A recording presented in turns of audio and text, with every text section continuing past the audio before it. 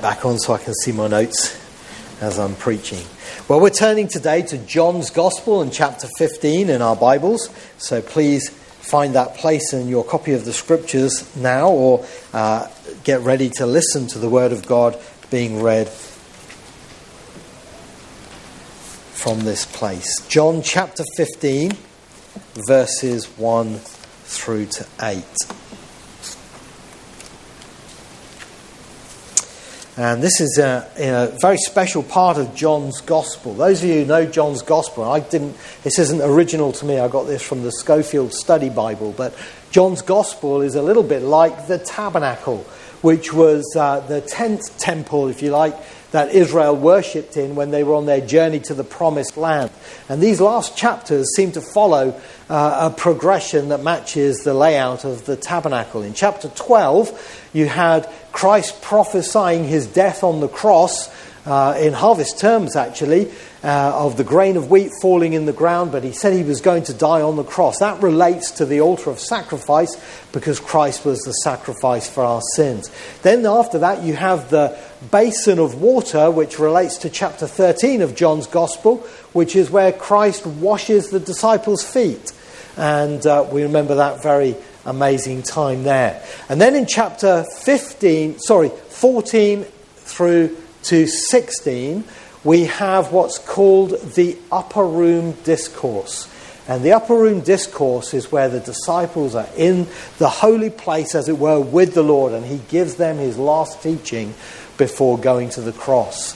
And then finally after that, chapter 17 of John's Gospel, we have the high priestly prayer of Christ, as we call it, which corresponds to the inner sanctuary of the innermost place, most holy place, the Holy of Holies, where the high priest would go in and present the offering and his requests to God. So it's laid out like the tabernacle. So this morning we're in John 15, we're in the holy place with the Lord Jesus Christ as we turn to this passage. John 15, verses 1 through to 1 to 8. I am the vine, said the Lord Jesus, and my Father is the gardener. He cuts off every branch in me that bears no fruit, while every branch that does bear fruit he prunes, so that it will be even more fruitful. You are already clean because of the word I have spoken to you. Remain in me, and I will remain in you. No branch can bear fruit by itself. It must remain in the vine. Neither can you bear fruit unless you remain in me. I am the vine, you are the branches. If a man remains in me and I in him, he will bear much fruit. Apart from me, you can do nothing. If anyone does not remain in me, he is like a branch that is thrown away and withers. Such branches are picked up, thrown into the fire, and burnt. If you remain in me and my words remain in you, ask whatever you wish, and it will be given you. This is to my Father's glory, that you bear much fruit, showing yourselves to be my disciples. A young boy was with his mother in the old-fashioned sweet shop. You can tell this is going back a few years. And his mother was saying, hurry up and choose. And the boy was dithering, going from one sweet jar to another. Do I want one of these? Do I want one of these? And she said, will you just hurry up and choose? He said, Mother, I only have 1p left. He said, I must spend it wisely. Now, that little boy, we may think he's a bit annoying, and perhaps it was annoying for the mother, but actually there was wisdom in that. Because you see, our lives are like a penny. You can only spend it once. And how you spend it matters very much. We need to spend it wisely. The Roman orator Antonius said, no man has any life to lose except that which he now lives, and lives any life except that which he now loses. We need to find out what life is about and how to use it. We're not just here to draw our breath and draw our salary. We're here for a purpose. And the Christian doesn't have to struggle to find that out, because the Bible tells us we are here to bear fruit. In verse 16, later on in this chapter, the Lord Jesus said this to his disciples. He said, "You did not choose me, but I chose you and appointed you to go and bear fruit, fruit that will last." That was his decided purpose for those who belong to him. And that is the purpose of the Christian life. And this teaching comes from the Lord Jesus teaching, "I am the vine." In John's Gospel, we have 7 I am statements of the Lord Jesus Christ. 7 times he describes himself, but he begins with those 2 words, "I am." Now that may not mean much to somebody who's not a Bible reader, but to Bible readers that makes lights come on, because that is the name of God in the Old Testament. In Exodus chapter 3, when Moses was going to meet the Israelites and he met the Lord at the burning bush, he said, "Who shall I say sent me?" And he said, "I am that I am." And that's what he said his name is. He's the all-sufficient one, I am. And the Lord Jesus took that name, I am, and he applied it to himself. He's making an unequivocal statement saying, "I am God. I am God."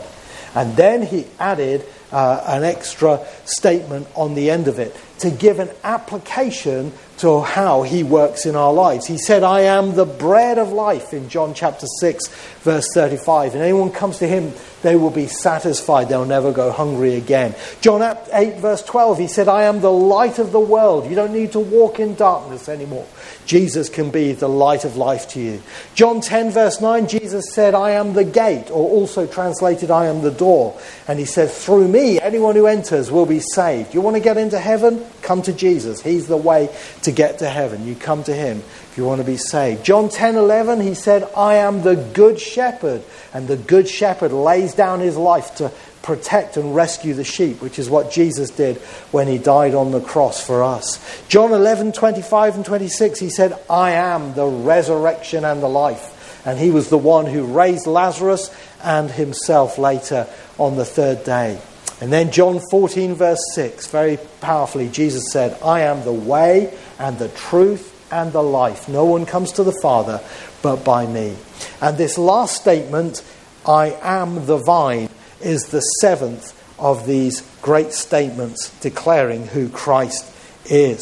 And this was something that the Jewish people would have connected with very strongly, because vines and vineyards were a big part of their life. If you went to Israel at that time, you would have seen on the door of the temple, it had a vine, a golden vine, wrapped around the pillars and around the edges of the door of the temple. And it was a beautiful thing that they may have seen on that very day. Christ made this statement. Judean hillsides are full of vineyards and trailing vines. And it was the national symbol of Israel, especially since the days of the Maccabees, appearing on their coins. So the Jewish people related well to it. It was something God had said in the Old Testament, in Isaiah chapter 5 and in other places, that Israel was the vine of God. But here the Lord Jesus says, "I am the vine, and I want you to bear fruit through me."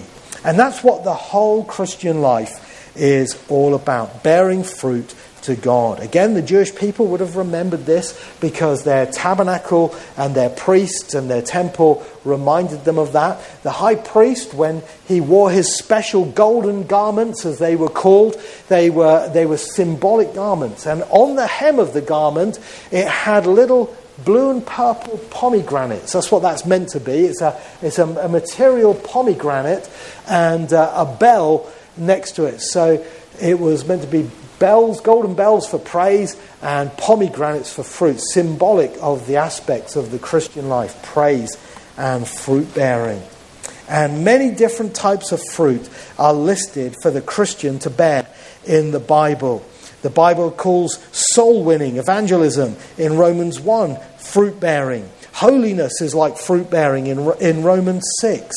Giving financially, Romans 15, is fruit bearing. Godly character, the fruits of the Spirit in Galatians 5 is fruit-bearing. Good works in general, Colossians 1 verse 10.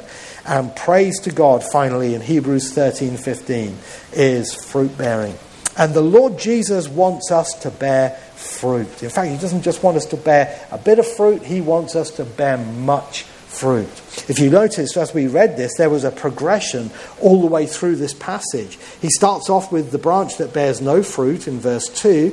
Then he talks about the one that does bear fruit in verse 2 again. Then he talks about the one that's more fruitful. And then he goes on in verse 5 to talking about much fruit. That's a progression, isn't it? From no fruit to much fruit. And he says at the end in verse 8, "This is to my Father's glory, that you bear much fruit, showing yourselves to be my disciples." And that's what we want to do.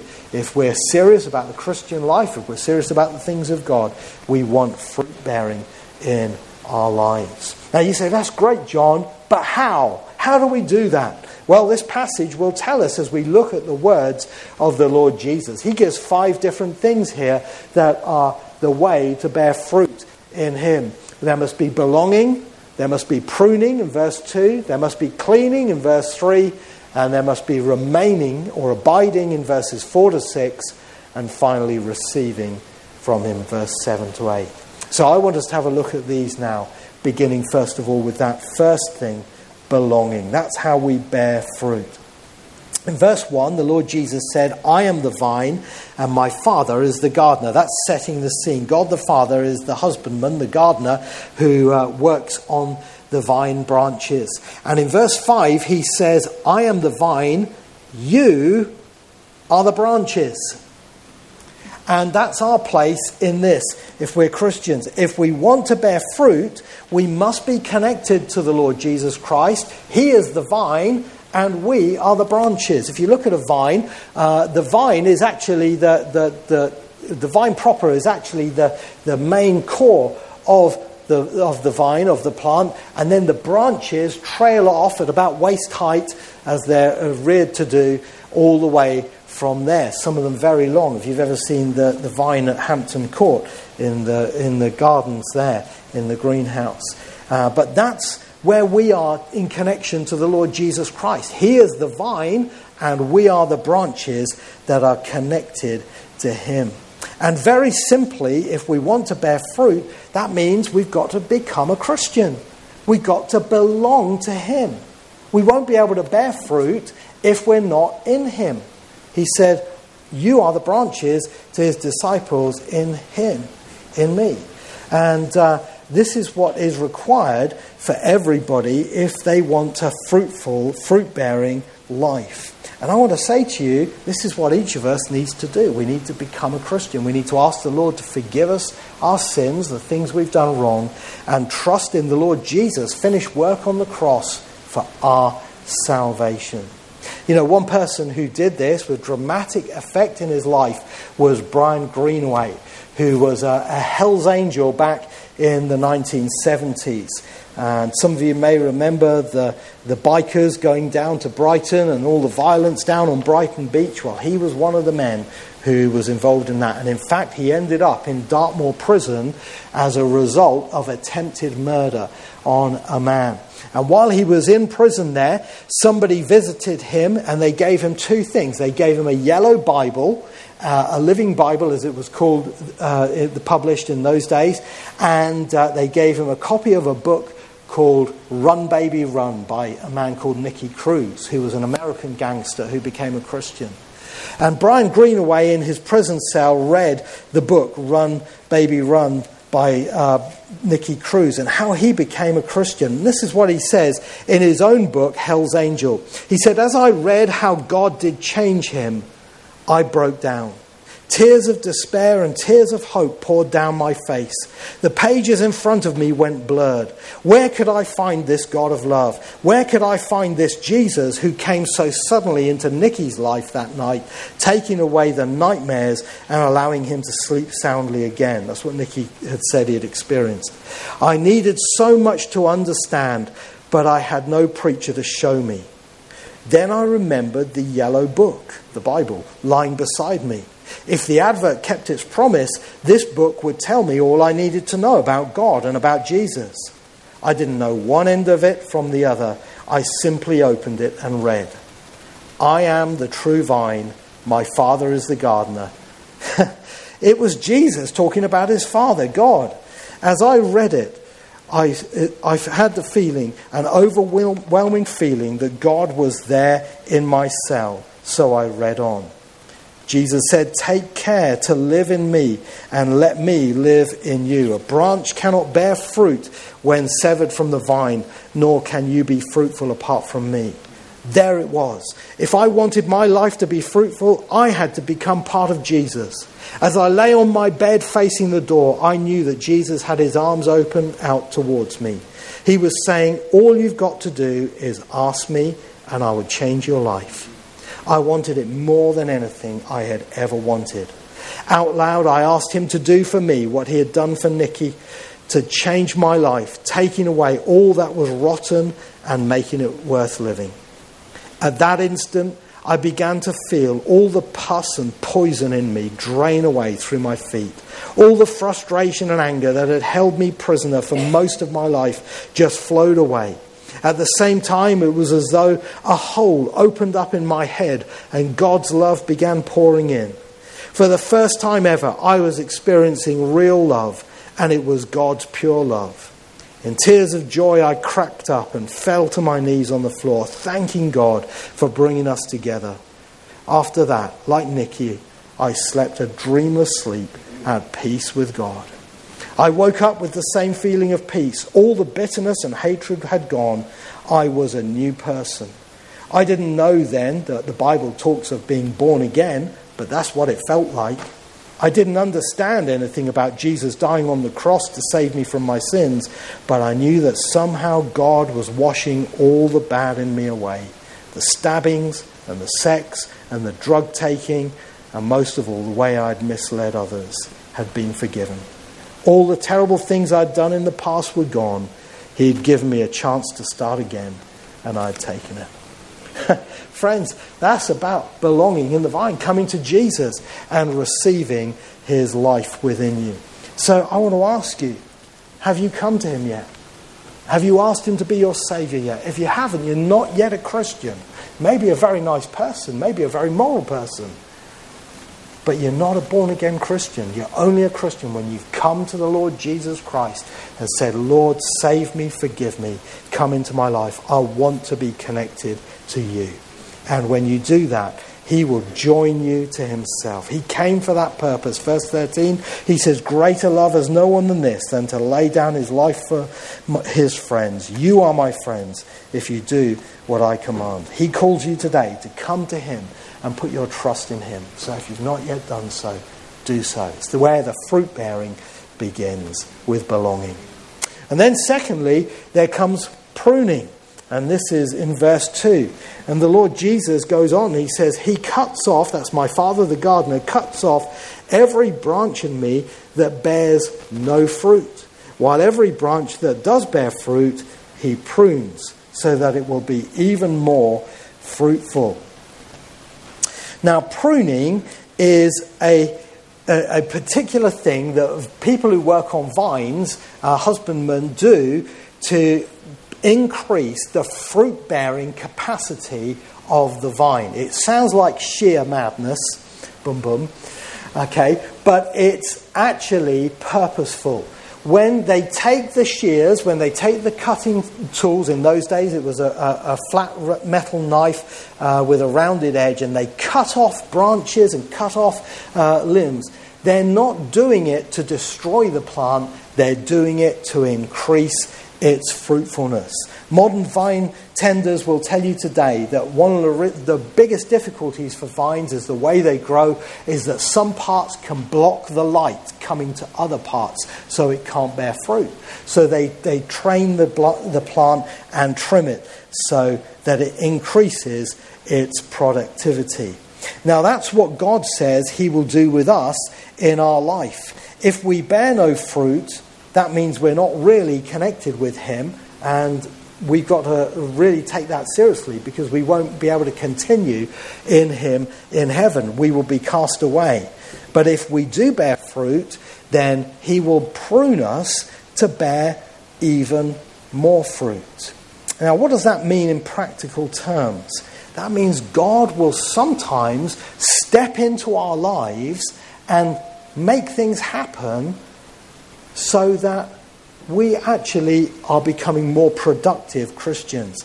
And pruning can be very painful and very difficult. For the disciples at this time, I'm sure the Lord Jesus had in mind his own departure from them. He was going to go and die on the cross, and then he was going to rise again. And 40 days later, he was going to ascend into heaven. And he was going to leave them. Now they would say, but Lord, we need you. We're better off with you. No. He said in chapter 16, if I don't go away, then the Holy Spirit, the Counselor, can't come to you. And you're better off with him coming. In chapter 16 and verse 7. So it would be like pruning, taking away something precious and important for a time, that God may allow greater fruit to be born in our lives, in their lives. Let me give you another illustration. Perhaps I can explain this better with a testimony. This lady here is Kelly Bryan. At the age of 15, she was one of the youngest people ever to become a pop star in a group called Eternal. And they were very successful.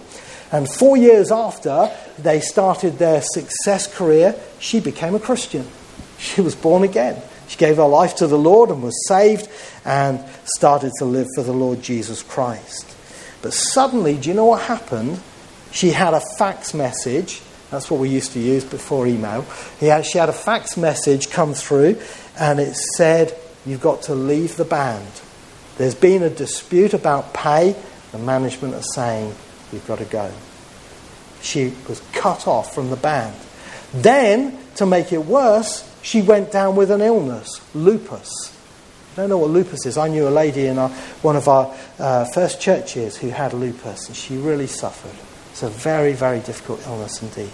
And she spent days and days and days in a hospital bed being able to do nothing. But you know what? She said, out of that grew my prayer life. And I knew God had pruned me so that I could be a woman of prayer. Now, it's painful, isn't it? But God's got spiritual fruit in mind. See, this is what he wants. You know, Richard Dehan was one of the men who was in the radio Bible class ministry that produces the daily Bible notes we sometimes give out in the church, Our Daily Bread.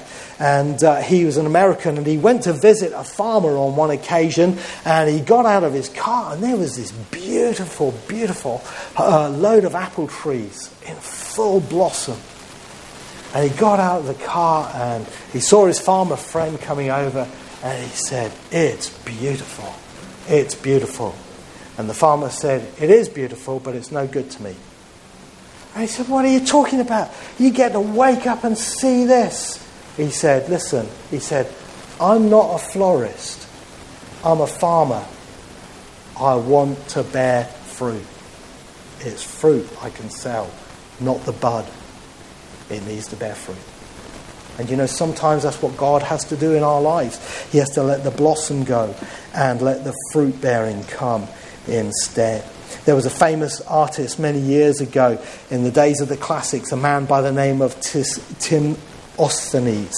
And Tim Osthenes was a great artist being trained, and as he painted a beautiful picture one day, he stood in the studio on an easel, and every day he would come in, he would just sit back at the chair and look at this picture. He was so pleased with his artwork he had done.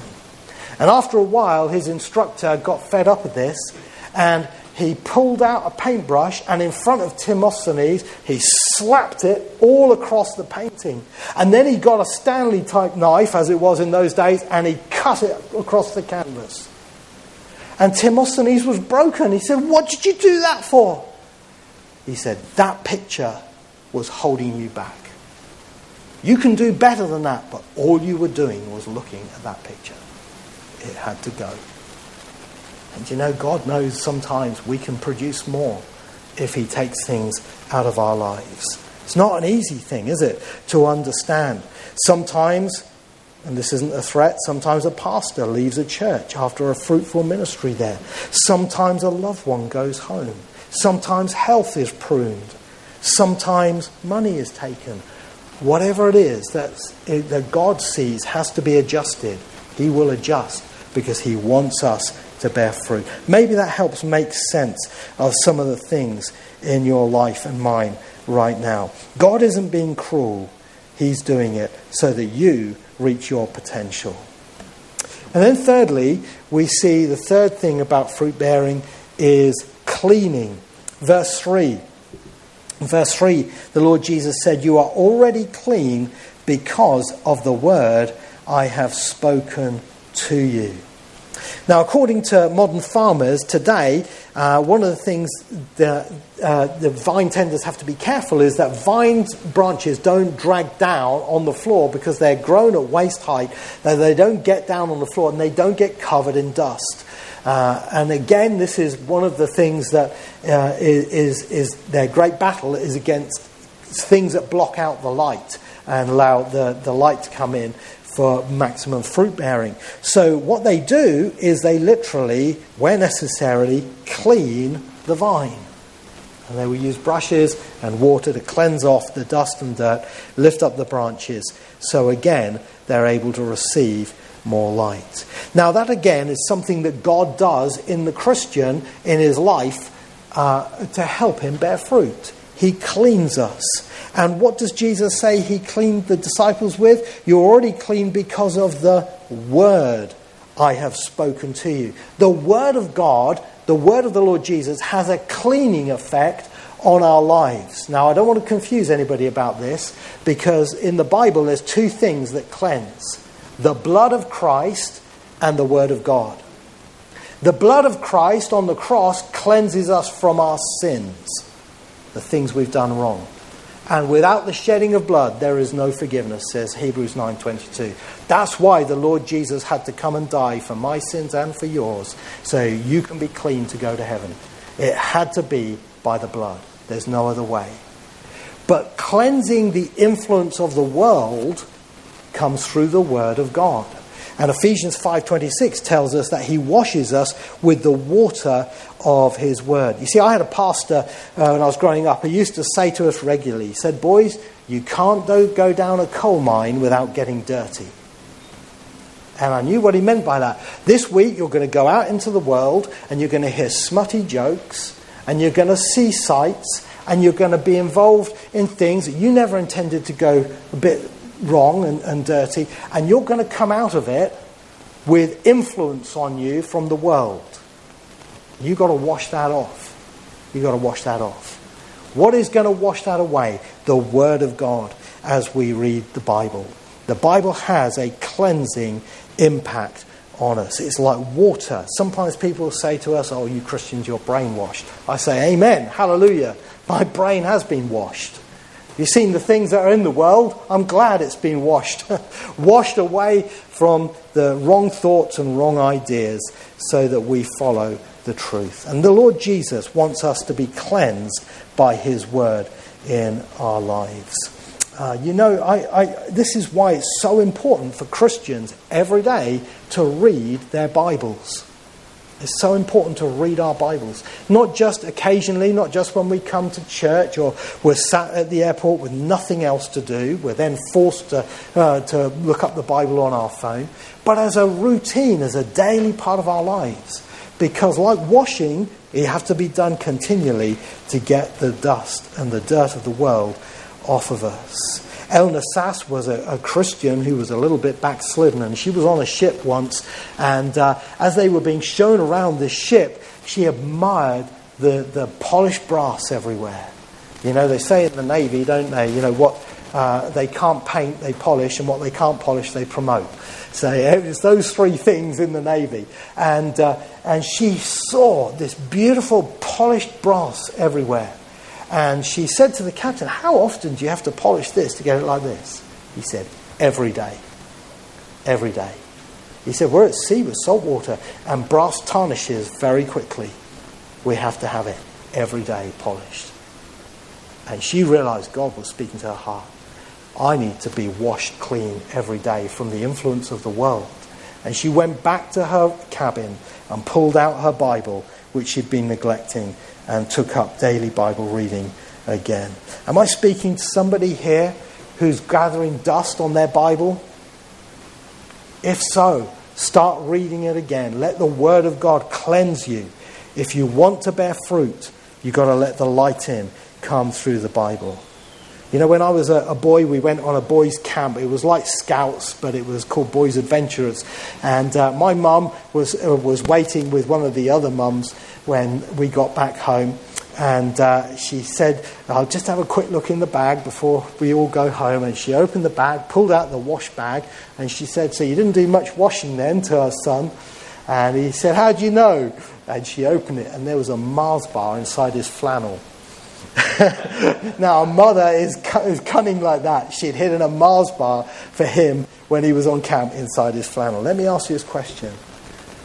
If I have hidden a £50 note in your Bible, would you find it by next Sunday? Would you find it by next year? You know what? We need to be Bible readers, don't we? So that we're cleansed by the water of the Word. Fourthly, fruit bearing comes by remaining, as Jesus says in verses 4 to 6. There's one word that comes 6 times in this portion that we've got here, 8 times altogether in the chapter that you may have noticed. It's the word remain. Look at verse 4. Remain in me, and I will remain in you. No branch can bear fruit by itself. It must remain in the vine. Neither can you bear fruit unless you remain in me.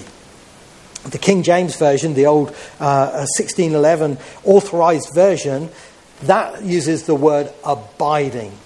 You know, we sometimes sing that hymn, don't we? Abide in me. Well, actually, it's the wrong way around. Jesus says, you abide in me. That's what you should be doing. You should be abiding in me, remaining in me. I'm the vine. The branches need to stay connected to the vine if they're going to bear fruit. It's no good becoming detached and then hoping to bear fruit. This is essential. It's like pulling out the plug on an electric appliance and expecting it to carry on. It can't. You've disconnected it from the power. And in the Christian life, you and I, if we come attached from Christ, we cannot continue bearing fruit. We need a daily walk with Christ that goes on. Jesus said in verse 5, without me, you can do nothing. He didn't say without me, you can do less. He said, without me, you can do nothing. It's essential for him, for us to be connected with him. And you know what? That's the great secret the world needs to learn. You know, in 1945, the UN removed all mentions of God from their charter to appease the communists and their atheism. It hasn't gone too well since then, has it? You know what? When the world turns its back on God, when you turn your back on God, you need to remember what Jesus said, without me, you can do nothing. You can exist, but you can't bear fruit in your life to the glory of God. And verse 6 says, if anyone does not remain in me, he is like a branch that is thrown away and withers. Such branches are picked up, thrown into the fire, and burned. In other words, continuing in Christ is a mark of salvation. Truly saved people will go on with him. What was it Winston Churchill said? Never, never, never, never give up. And he was the one who reminded us that the bulldog has its nose slanted backwards so it can still hold on and breathe at the same time. And that's like the Christian. We've got to be tenacious in our relationship with the Lord. Because, you know, the devil will want to get you separated from the Lord. He'll come along and he'll say, do you know what? Things haven't gone too well for you since you became a Christian, all this difficult stuff. And, you know, you'll have to say, look, devil, I know what you're saying is right. It is difficult. But I'm holding on to Jesus. You know what Job said in the Old Testament? Job said, though he slay me, yet I will trust him. He was holding on. Someone said, when you come to the end of your tether, tie a knot and hang on. That's what Jesus is saying, remain in me. And he's encouraging his disciples in the upper room. When I've gone back to heaven, continue on with me. Don't just be Christians while I'm here in body present with you. Be Christians even so afterwards. And he says the same thing to us today. It's not just about starting the Christian life and saying a prayer, Jesus save me, thinking I've got my ticket to heaven, I'm all right now, I don't need to worry about it. It's about going on with him, remaining and abiding in him. You need to understand becoming a Christian is a lifelong commitment to walk with Christ and to be in fellowship with him. Finally, the last part of bearing fruit is receiving in verses 7 and 8. The Lord Jesus said, if you remain in me and my words remain in you, ask whatever you wish and it will be given you. This is to my Father's glory, that you bear much fruit, showing yourselves to be my disciples. The branch's ability to bear fruit is directly related to how it receives from the vine. And vine tenders will tell you, if you look at the joins of the most fruitful branches, they're the biggest joins, because that allows the most sap to come through, to join into the branches, and lets the flow come through to the maximum potential. And we need to be connected with Christ in such a way that we are receiving maximum strength and help from him. And this is what he means when he says, if you remain in me and my words remain in you, you carry on following the teaching of the Bible, then you can ask what you need, what you wish, and it will be given to you. He doesn't mean ask for a Rolls Royce or something like that, but he means ask for what you need for fruit bearing. It's in the context of fruit bearing in our lives, and he will help us. But there's no fruit bearing without asking. Warren Wiersbe says in his commentary, Charles Spurgeon says, here is the secret of prevailing prayer. It is not every man who chooses to pray who shall have whatever he asks, but the successful pleader is the man who abides in Christ and in whom Christ's words abide. God will not hear our words if we disregard his word. In other words, God won't listen to you if you don't listen to the Bible. We cannot expect our prayers to be prevalent if we are severed from our Lord. So fruit bearing requires receiving. And that means taking the word of God and praying it through. And you know what? This is the secret of powerful prayer. This is the secret of getting our prayers answered. Sometimes we say, I wish God would answer our prayer. Then find what the Bible says and pray that. I'll give you one personal application. I could give you several. But one personal application. Heather and I were married for many years before we could have children. And we couldn't have children. We prayed and we prayed and we prayed. We couldn't have children. And, we had a pet rabbit as a substitute. And it was a really difficult time for us. And those who've been there will understand. And one day I found this verse in the book of Malachi in the Bible. And it says, why does God bring couples together in marriage? So that he can have godly offspring. And it was like the light fell on the page. And I said to Heather, that's it. Now we got our Bible verse. We can go to God in prayer and say, God, your word says you want godly offspring from us. So we took that in prayer. And it wasn't long before Heather conceived. And we had 2 children, Samuel and Hannah. And you can tell from the names as well, the fulfillment from the Bible story in that. The prayer based on the word of God is the prayer that receives the life and the blessings. So listen to me, dear friends, please. If your prayer life is shorter than a television commercial, do something about it. Base it on the word of God and become a stronger person in prayer, and you will bear more fruit. That's true for us as a church, Union Chapel church members. We need to be a praying church if we want to bear fruit for God. And that's why our weekly prayer meeting is so important. So as we come to a close, I hope today you are resolving to give God a harvest to his glory in your life. This is to my Father's glory, that you bear much fruit, showing yourselves to be my disciples, said Jesus. Let's take these things and pray them through. And if we've not yet connected with Christ by asking him to be our Saviour, turn to him as a priority even today. Thank you for listening so nicely. We're going to